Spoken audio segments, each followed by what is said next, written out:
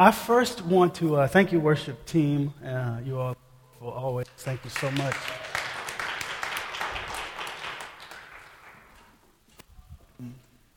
For all who are visitors, welcome again. We're glad you're here. We want you to come back. We want you to get to know people, and so hopefully you'll have some time to do that before and after worship.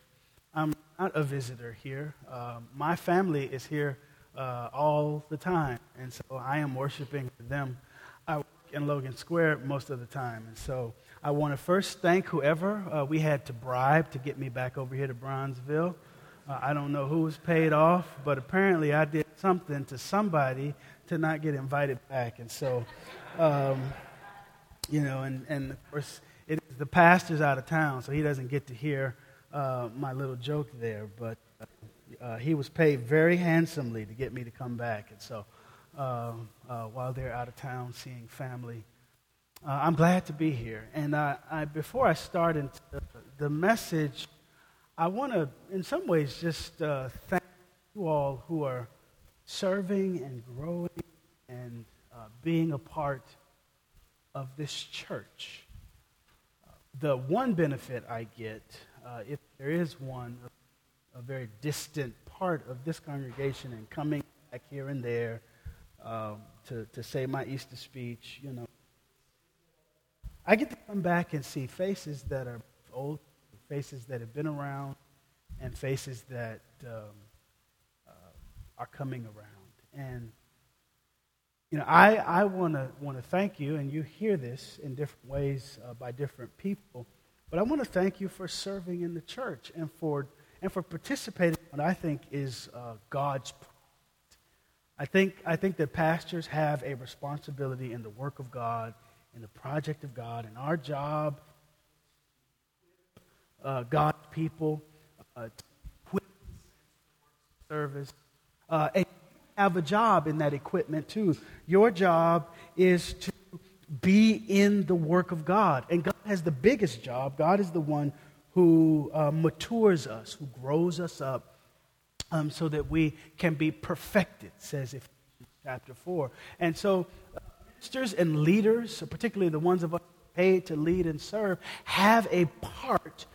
God has a part, and the congregation has a part. And so for those of you who are faithfully participating in God's project, your soul renovation, your soul deconstruction and reconstruction, you're participating in the maturing, perfecting body of Christ, I want to tell you for doing the job that you have, and that is showing up to the construction site. That is being wrecked by God and being put together by God. That is being the service, and I don't want to take for granted that I get to see some of the faces that I do when I come over here. So thank you.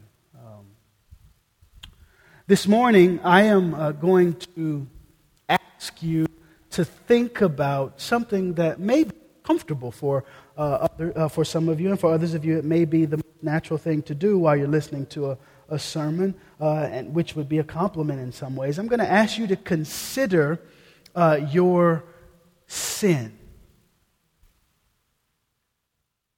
While I'm preaching and talking, and while we're listening to the scriptures, I'm going to ask you to think about your sin this morning. And I don't want to give you a whole lot of definition of what I mean by that. Usually we talk about sin as having to do with attitudes and acts and things that we do, things that we don't do. And I don't want to give you a lot of detail, because the fact of the matter is we don't need a lot of detail when we hear the word sin. There is something that is so familiar to us when we hear the language of sin. The Bible doesn't give a lot of definition for sin. The Bible gives descriptions, and there are metaphors and there are images, but there isn't a hard and fast definition in the scripture like you would find in Webster's dictionary. There isn't a lot of detail with footnotes like you would find on Wikipedia. But when the Bible talks about sin, there is a commonness to its language. There is something we know as readers and listeners to the scriptures. And I want you to go there in your heart this morning. and have your sin close to you for the next few minutes. I want you to have, not too far away, maybe in the seat closest to you, your sin, the image of your sin. Because this morning we're going to go to Scripture, and in some ways I'm not talking about sin at all. I'm talking this morning about repentance and about confession. And the Scriptures that I want us to pay attention to this morning have a lot to say about sin and about confession and repentance of sin. The Scriptures this morning have a lot to say about God and how God sits, how God postures, how God stands, how God leans in relation to our sin. And I think that the Scriptures will provide for us a kind of contrast between the image of our sin and the image of God and God's words about sin. We're going to look at two passages of Scripture.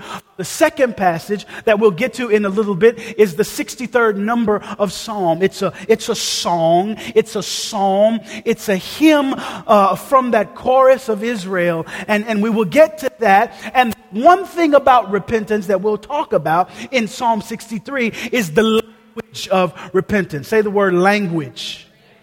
We'll get to that in a minute, but we'll start with Isaiah 55. Isaiah 55, we'll look here, you will, I think, see the results of repentance. Say the word results. Isaiah 55 provide a kind of contrast, a strong opening contrast for us as we think about our sin that is close to us this morning. I want you to turn your hearts to the Scriptures, and frankly, even that turning to Scripture, turning is one of the words, one of the definitions for repentance. Repentance, which is the main sort of thrust and the main sort of package of the message today. And you've heard this before if you've been in church 3 or 4 times. Repentance is a kind of turning to God. It is a turning to God and a digging in to God. It is turning to God and a digging into God. And as we turn to Isaiah 55, verses 1 through 9, I think we will hear God who is worth turning to this morning. Listen as I read, and you can follow along. You don't have to read yet. If you want to warm up, you can. I'll ask you to read by the time we get to Psalm 63. You look like you want to be quiet for a little while, though. I will read and pull you along as we encounter the message today. Isaiah 55, verses 1 through 9. This is probably the English Standard Version. That's the one I usually use. And so your version, if you have your Bible, may be different.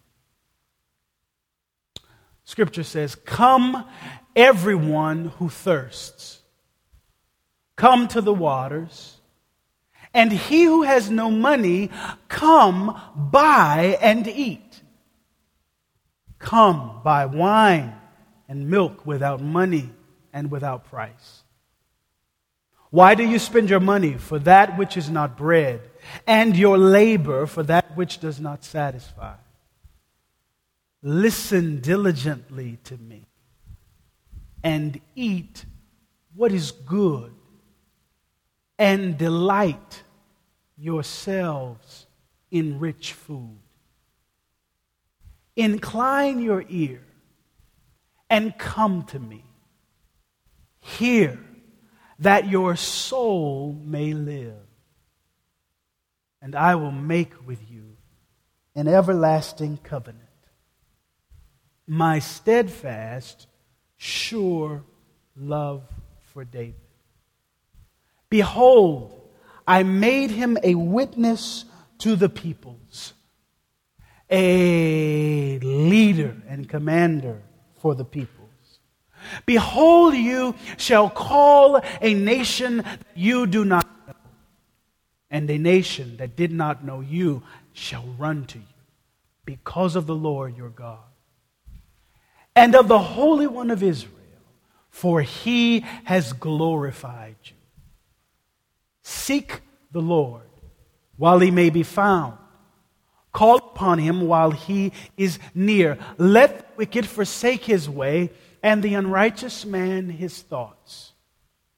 Let him return to the Lord, that he may have compassion on him, and to our God, for he will abundantly pardon. For my thoughts are not your thoughts, neither are your ways my ways, declares the Lord. For as the heavens are higher than the earth, so are my ways higher than your ways, and my thoughts than your thoughts. This is God for God's people, and thanks be unto God. This text, let's go back to the first part, Renee, if you will. This text talks in the opening about waters. Come to the waters. There is language about water. There is language about wine. There is language about milk.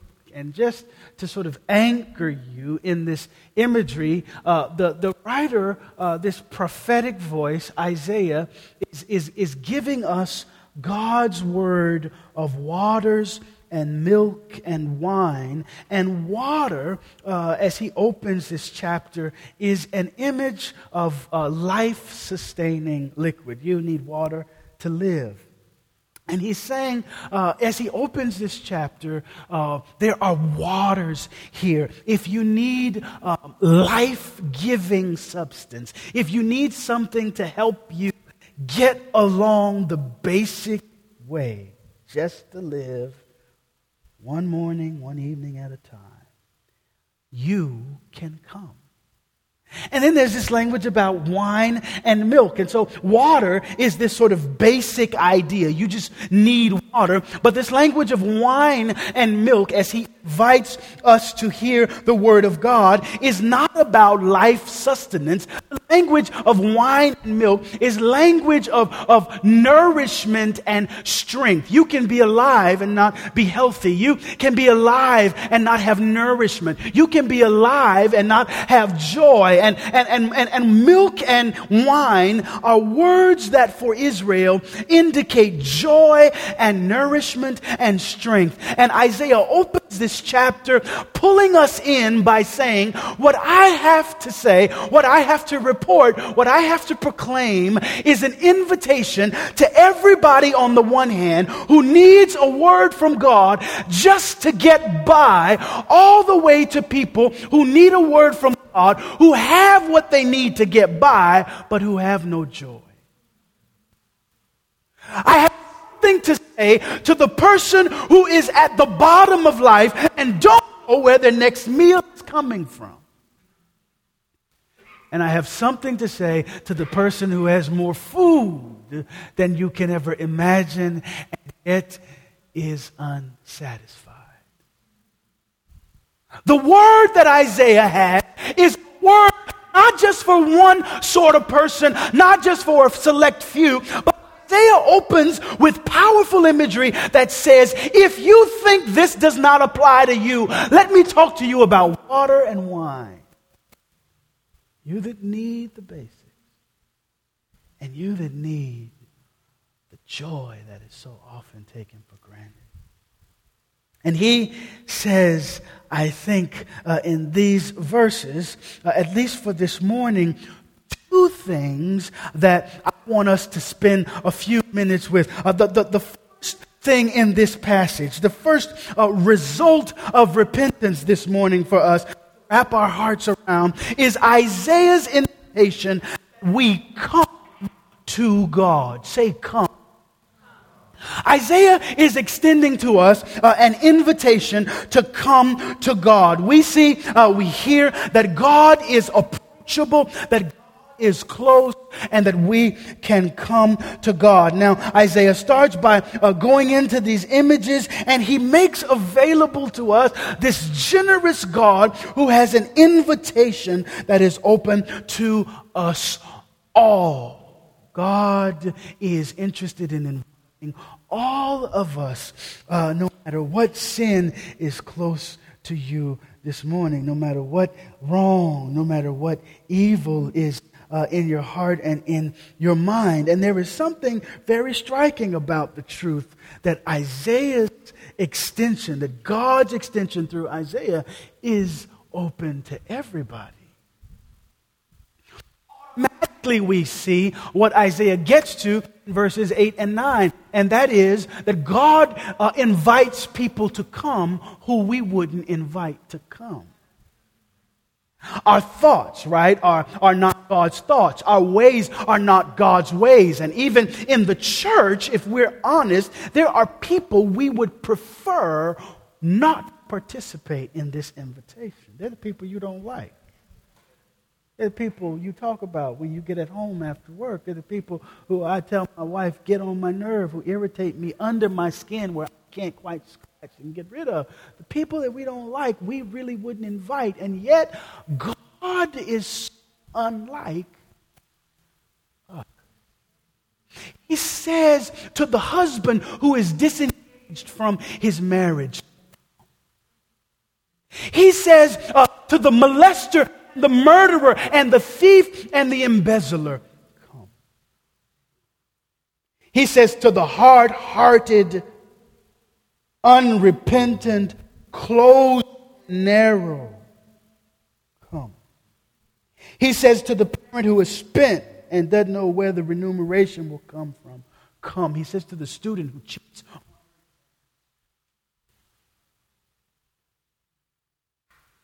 And right away, there's a tension. And if you're like me, you sort of want to stop reading. You start thinking about the invitation being so open to come to God, who is so generous to let just anybody come.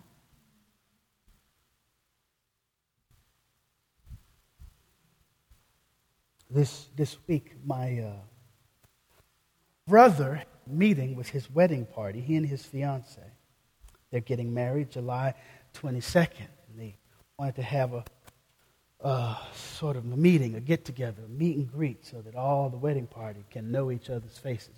So they brought us over, gave us chicken, start answering questions that we had. I had some questions, because the wedding is on a Sunday, and I told him, I said, I got the I need to be at, so I have to get.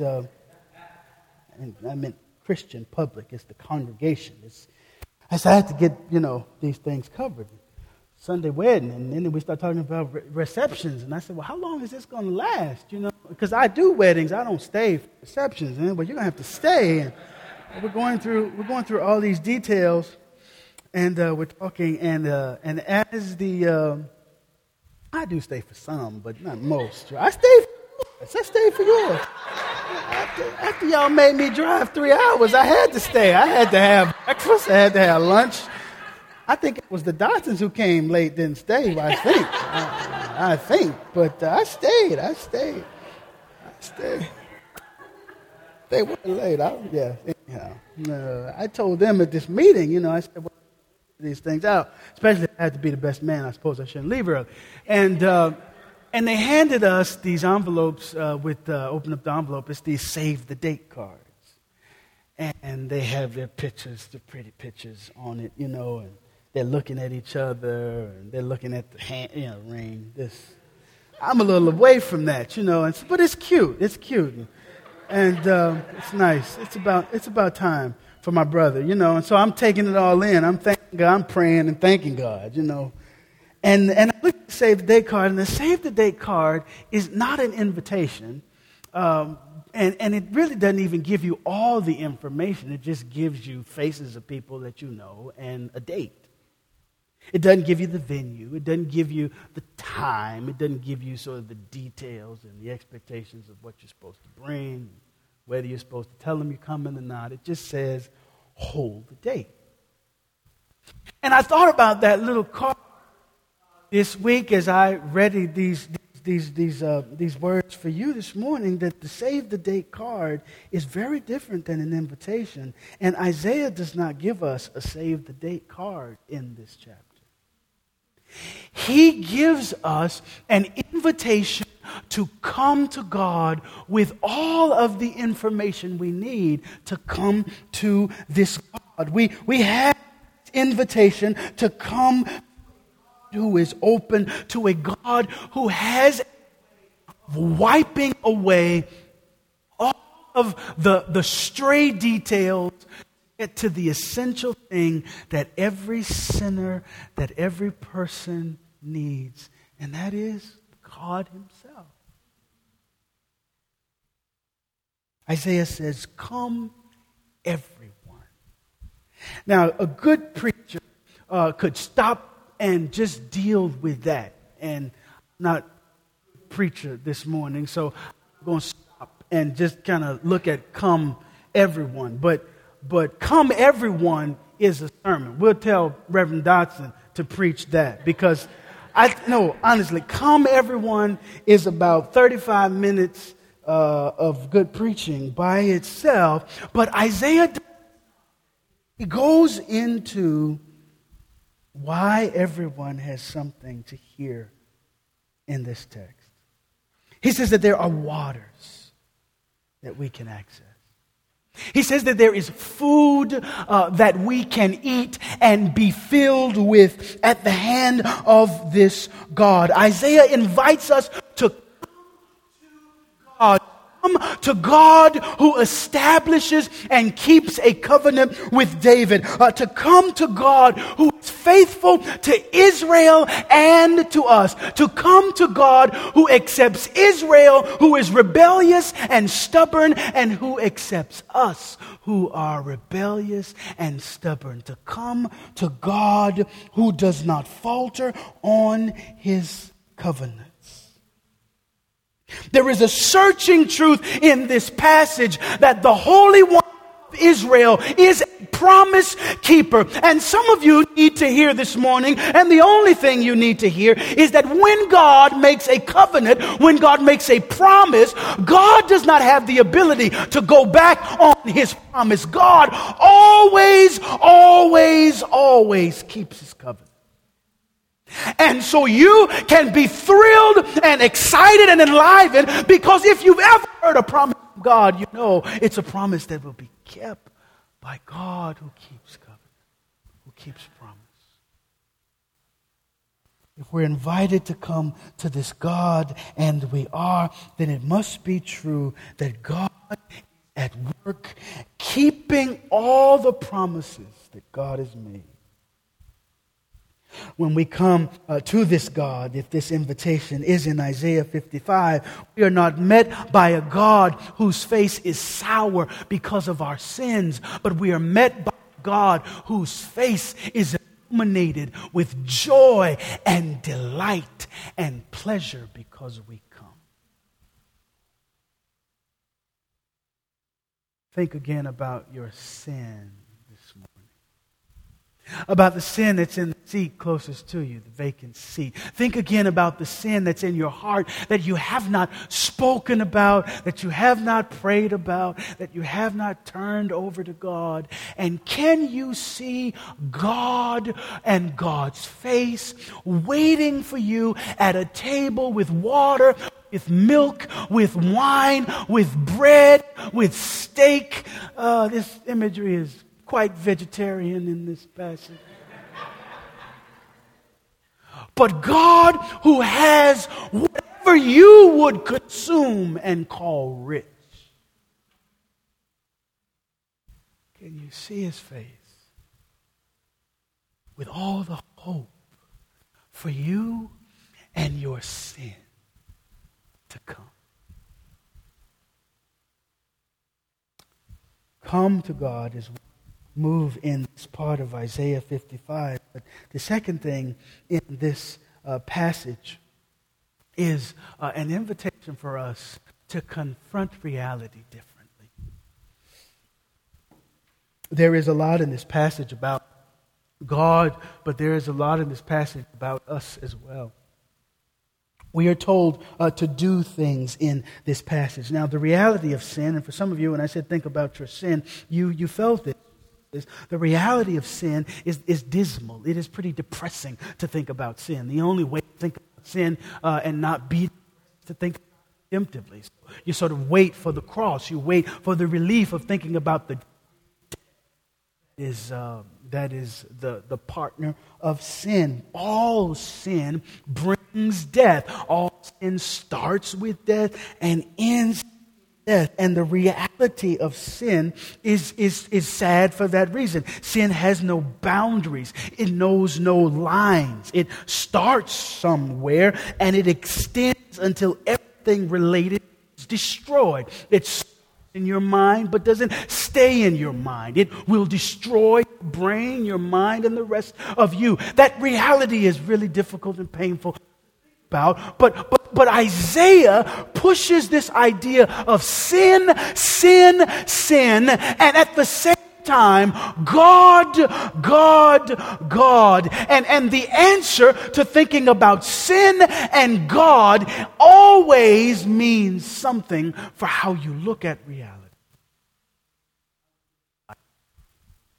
If we encounter God, we can't encounter God the same. And so Isaiah has instructions for people who live a different reality. He says that after living or after meeting with God, you either live for God or you boldly don't.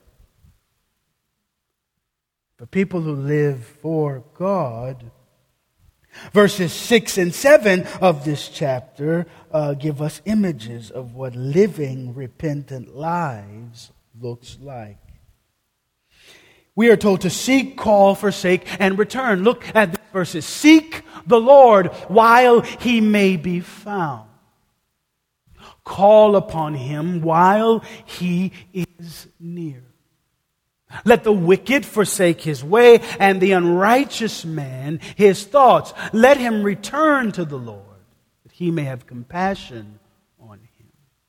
And to our God, for He will abundantly pardon. 3 of these behaviors relate to how we relate to God. 3 of these behaviors have to do with how we relate to God. One of them relates to us and sin. We are told to seek God, to call upon God, and to return to God. We are told when it comes to sin to forsake sin. I think that alone is a corrective for us who think a whole lot about sin, when Scripture says that our behavior should most be concerned with seeking God, with calling God, with returning to God. Forsaking sin, yes. Forsaking wickedness, yes. But seeking, calling, returning to God. And when the verse says to call upon God, that language means to throw yourself in the direction of this God. When the Bible says to call upon Him, it means to cast yourself in the direction of this God, to throw yourself in God's way. Not only, says Isaiah, may we seek the Lord while He may be found, but we can call upon Him while He is near. God is findable, but God is also near. God is near like the air that we're breathing. God is near like these lights in the sanctuary this morning. God is near like the wooden flat that you're sitting on. God is near like the person close to you today. God is near. You don't have to simply work and search around and look for a God that is only findable. Isaiah says that God is able to be reached. For the hungry, for the thirsty, for the lifeless sinner whose thoughts are in the opposite direction, God is near. Is that you this morning? The person whose thoughts are in the opposite direction of the holy? Is that you this morning who looks at life and needs something else to satisfy you? Is that us this morning who has water, but it isn't sustaining our life? Is that us this morning who has been drinking things, but it leaves us without joy? Of course it's us. Of course it's you. Of course it's me. It's all of our relatives. It's all people we know. We all come and we drink from fountains. We eat from tables that have been prepared by everyone other than this God. The question is not, are we eating and drinking? We're eating and drinking. The question is, whose food are we eating and drinking? See, I'll ask you when you invite me to come to dinner whether you can cook. I don't mind. Because if you can't, I'm going to tell you, I'll bring the food. Boston Market is open before dinner time. Or, we'll stop by Louisiana Chicken. Or we'll stop by Connie. I don't know. We'll stop by and get some ass burgers from White Castles. But if you can't cook, it'd be better eating White Castles than sitting around the table. All right. Maybe that was gross. That wasn't on my note sheet. But the question is, whose food are we eating, right?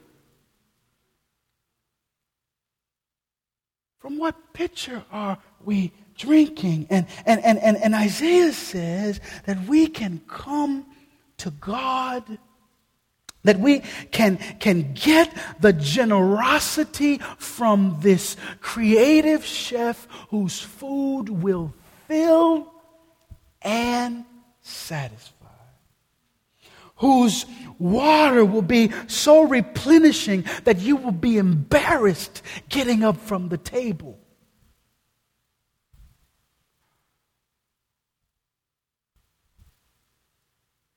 We live differently when we eat the food from the hand of God. Because God gives to everybody. God offers to all of us. We never have to get tripped up coming to the table and saying, we're clean and pure before we show.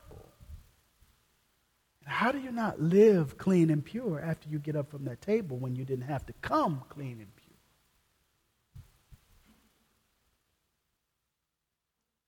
So how do we come? How do we draw near to this generous God who not only provides water, but who creates the most beautiful water pitchers? How do we come to this God whose food is sumptuous and rich and wonderful? I think we come to this God by, in some ways, doing what God has already done. God has already shown up. God is present. God is near. God can be found. And coming to this God is an exercise in doing the exact same thing. It is your own words saying, God, I am here. And how do we do that? I think the psalm is pretty helpful for us. And so what I want us to do is look at Psalm 63, the first 8 verses of it. And most of you have been pretty quiet. All of you have, actually. I'm going to ask you to open your mouth and read this psalm now. And I want you to read it like it has the lyrics of your favorite song. I want you to read it like you must be convincing in your reading. So don't dribble through it, but read it well. If you read fast, I want you to slow down. And if you read slow, you should speed up, okay? I'm tempted to tell you to stand, so if you don't read well, I'll have you stand and do it, okay? We'll do it like a very punitive teacher. But right now, sit down. Let's see how well you do. Read Psalm 63. Ready? Come on, let's read. Oh God.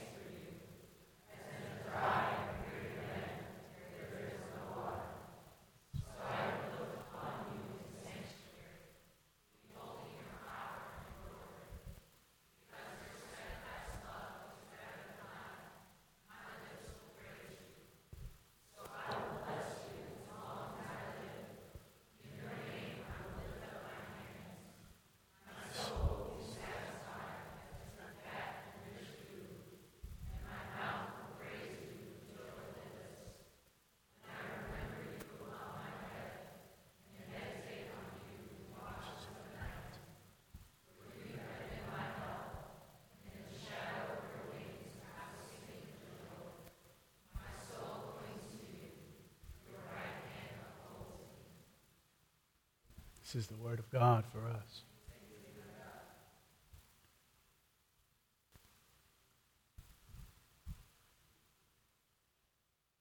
I want to offer this hymn to us today to sing, to pray, to say. I don't want you to look at this psalm and to hear it as one of those other passages that you hear and that you don't hear. I think this psalm gives us language for repentance, language of repentance. And I say to you, especially those of you who are praying over particular things for this Lenten season, fasting over things, that if you need ways to pray, ways to confess sin, ways to turn and dig into God, that this psalm is a map, is a tool for you. And so these words, the Psalms, all of them are prayers of God's people. Right? The Psalms, all of them, are for us to hear how prayers sound. The Psalms show us what worship is supposed to look like, how worship and life lived before God should feel. And so this is another one of the Psalms. Now, it's not one of the obvious Psalms for repentance. There are other Psalms that are obvious when it comes to confession and repentance. But I think these are perfect prayerful phrases for us in the church today and for this season of Lent especially. If repentance is to look at God, to turn to God, to root into God, to uproot from sin and to dig into God, then this psalm is great for us who seek to turn from wickedness. Look at this psalm again, and I'm going to give you a moment. I want you to find a phrase, to find a word that pops out, that stands out, that sticks out for you this morning. Now, I'm going to ask you to hold this psalm throughout the week, but so today's word or phrase may be different. But look up there and see if there is something searching for you in this prayer.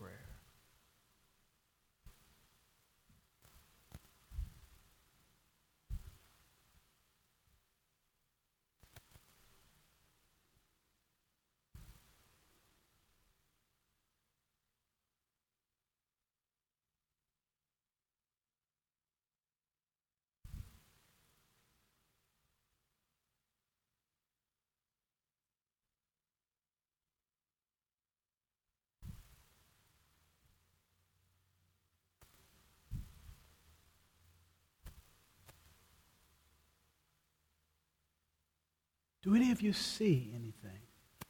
One at a time. What do you see here? What pops out? What word, what phrase? Say it out loud. You have been my help.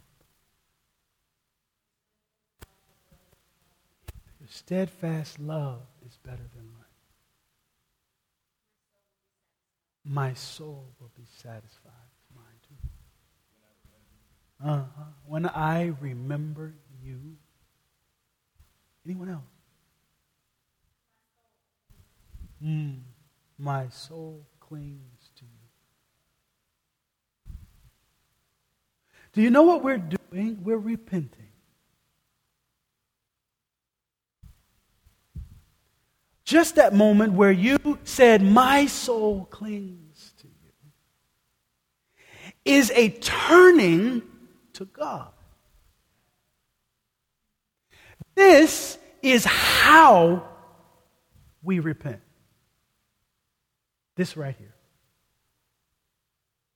You coming and looking and listening for the Word of God in the Word of God. This is how we dig in to God.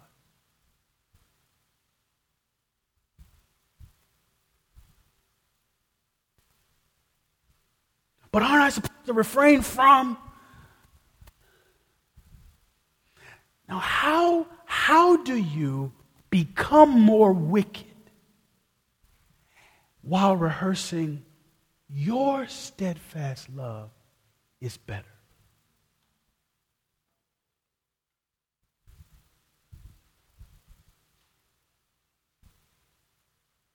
how does your soul cling to God and yet cling to evil?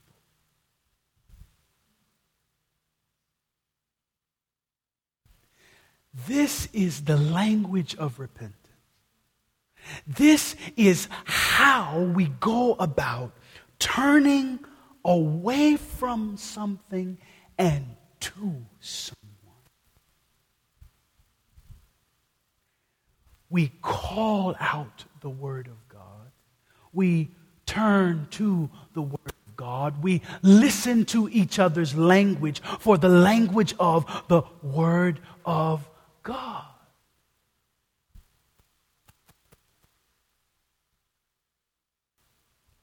So, I'm wrapping up, and I want to leave you with a few questions about this prayer, this psalm. They're leading questions. I'll tell you that now.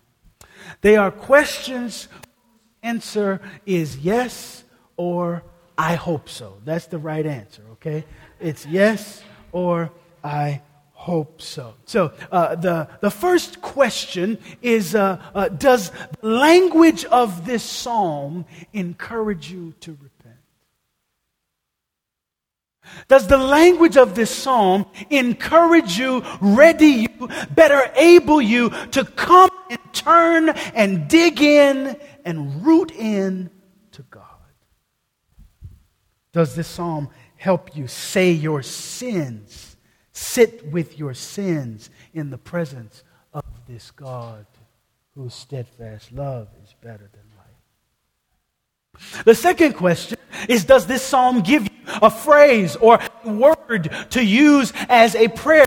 For some of you, it did that a moment ago. You listened and you saw a word or a phrase. You spoke it in the presence of God, in the congregation of God's people. You prayed. Number 3, does this song enlarge your view of God and you and love? I hope so. Do the words here help you see repentance more clearly? Can you see repentance as looking upon God in the sanctuary or beholding the power and glory of God? Can you see repentance as you're having joyful lips,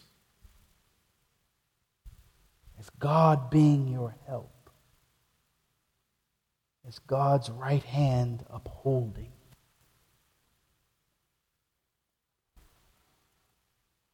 Lastly, I want to go back to Isaiah 55 before I sit down. And I want just to point to a few things in this passage that God does. I showed you the 4 things that Isaiah calls us to do: to seek God, to call upon God, to return to God, to forsake sin. We are called to do those things in this passage. But Isaiah 55 shows us God doing, and I've counted 5 things and put them here. God does several things for us as we repent, we confess, as we turn to God, call God, seek God, forsake sin. God provides food. God provides water. God provides milk. God provides rich food is the language of this passage. The second thing is that God gives life. God does not leave us without a connection that is lively, that is enlivened, that is renewed. God gives life. Sin takes life. Sin destroys. God gives life, enables, empowers. God establishes covenant. God makes promises that cannot be broken. God cuts covenant, and God keeps the covenant with David, with Israel, with the church, with you, with God's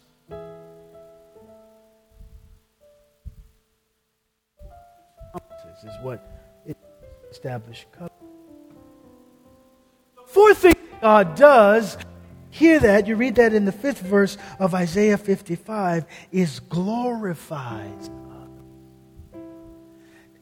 that peculiar language of God saying to Israel, I will keep my promises, I will keep my covenant that I established with David, and I am going to introduce you to nations that you don't know, and I am going to have nations run to you. God is, and then that language sort of hangs and says, because I've glorified you.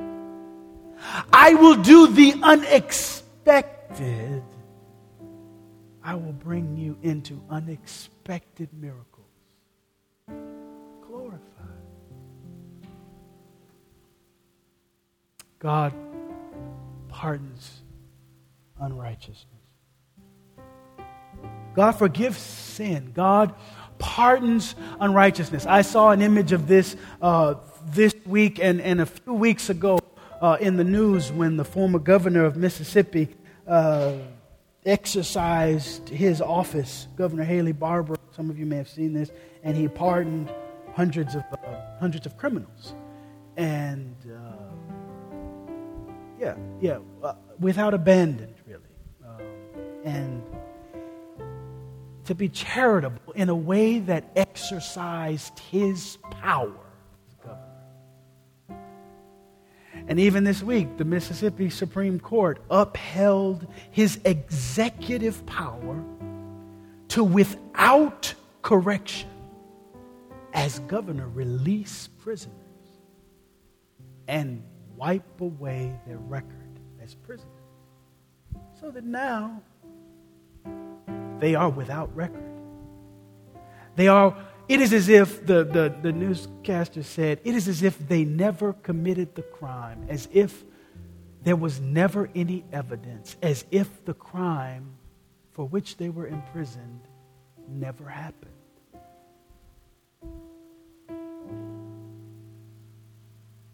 That's amazing, right? Just in Mississippi, that's amazing that there are people who are dead now and they were never dead. They were never killed, like legally.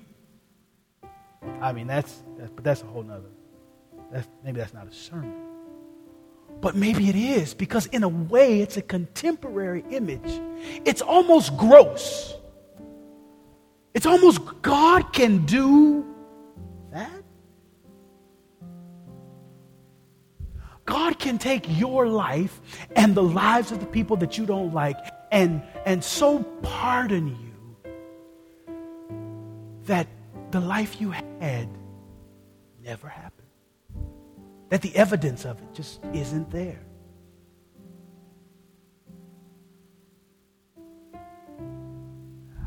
In the most righteous way, yes, God can. Are there consequences to the bad decisions you made? Yep. Like you? Yep. They're not going to treat you like God did. So you have some reparations. But God pardons the unrighteous. So I asked you this morning to think about your sin and to have it as close to you as you could. And I had mine with me throughout the preparation of this message and throughout the preaching of this message. And I kept saying, I don't know. God kept saying, but I know. I don't know, Lord. I know. Can you pardon? I know. And can you hear God this morning saying that your sins do not exclude you from coming to God? Praying prayers of repentance like my soul will be satisfied. Bow your heads, church.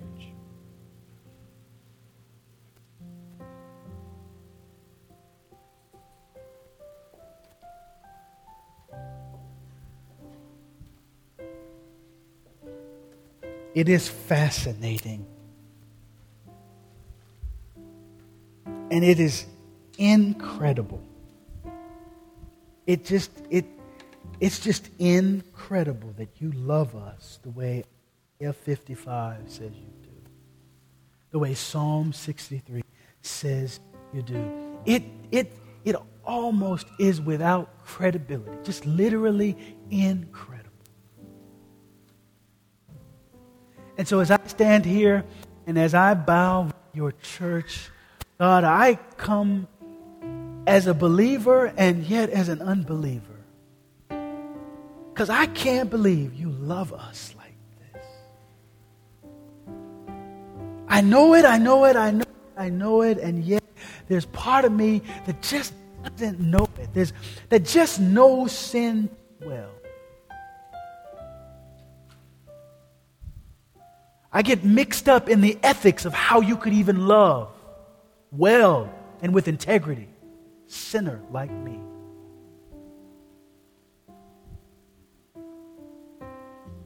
And when I think about other people like me, the rest of the church, I just stop, God. I can't even do it half the time. And my sisters and brothers are sitting with me, and some of them are feeling the same way, saying, how can you pardon that? How can you do that in me, in that person who did that to me? How could God invite them? Would you give us language that wrecks all of our conceptions about justice and pardon and love even? Give us, God, in your word this week, something that reconstructs redemption and love and truth.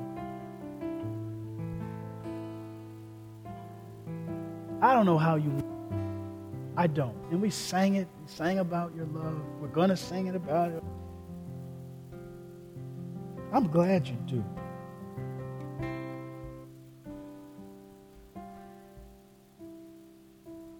Help us to live like loved people.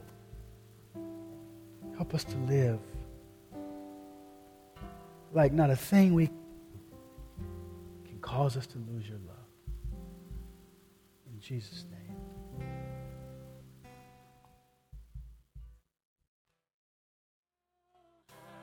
He loves us.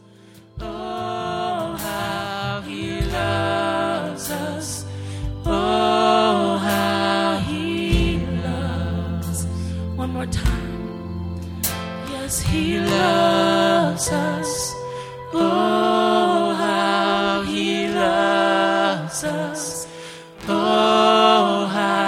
he loves us. Oh, how he loves us.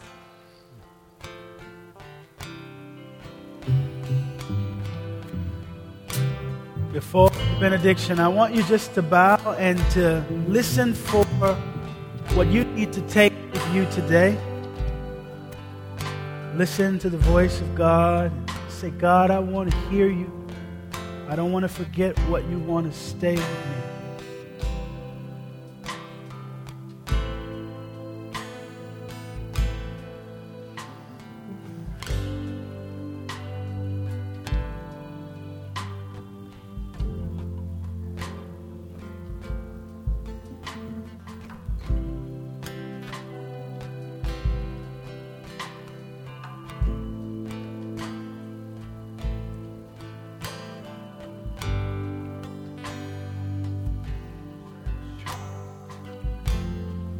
Leave and forsake sin this week.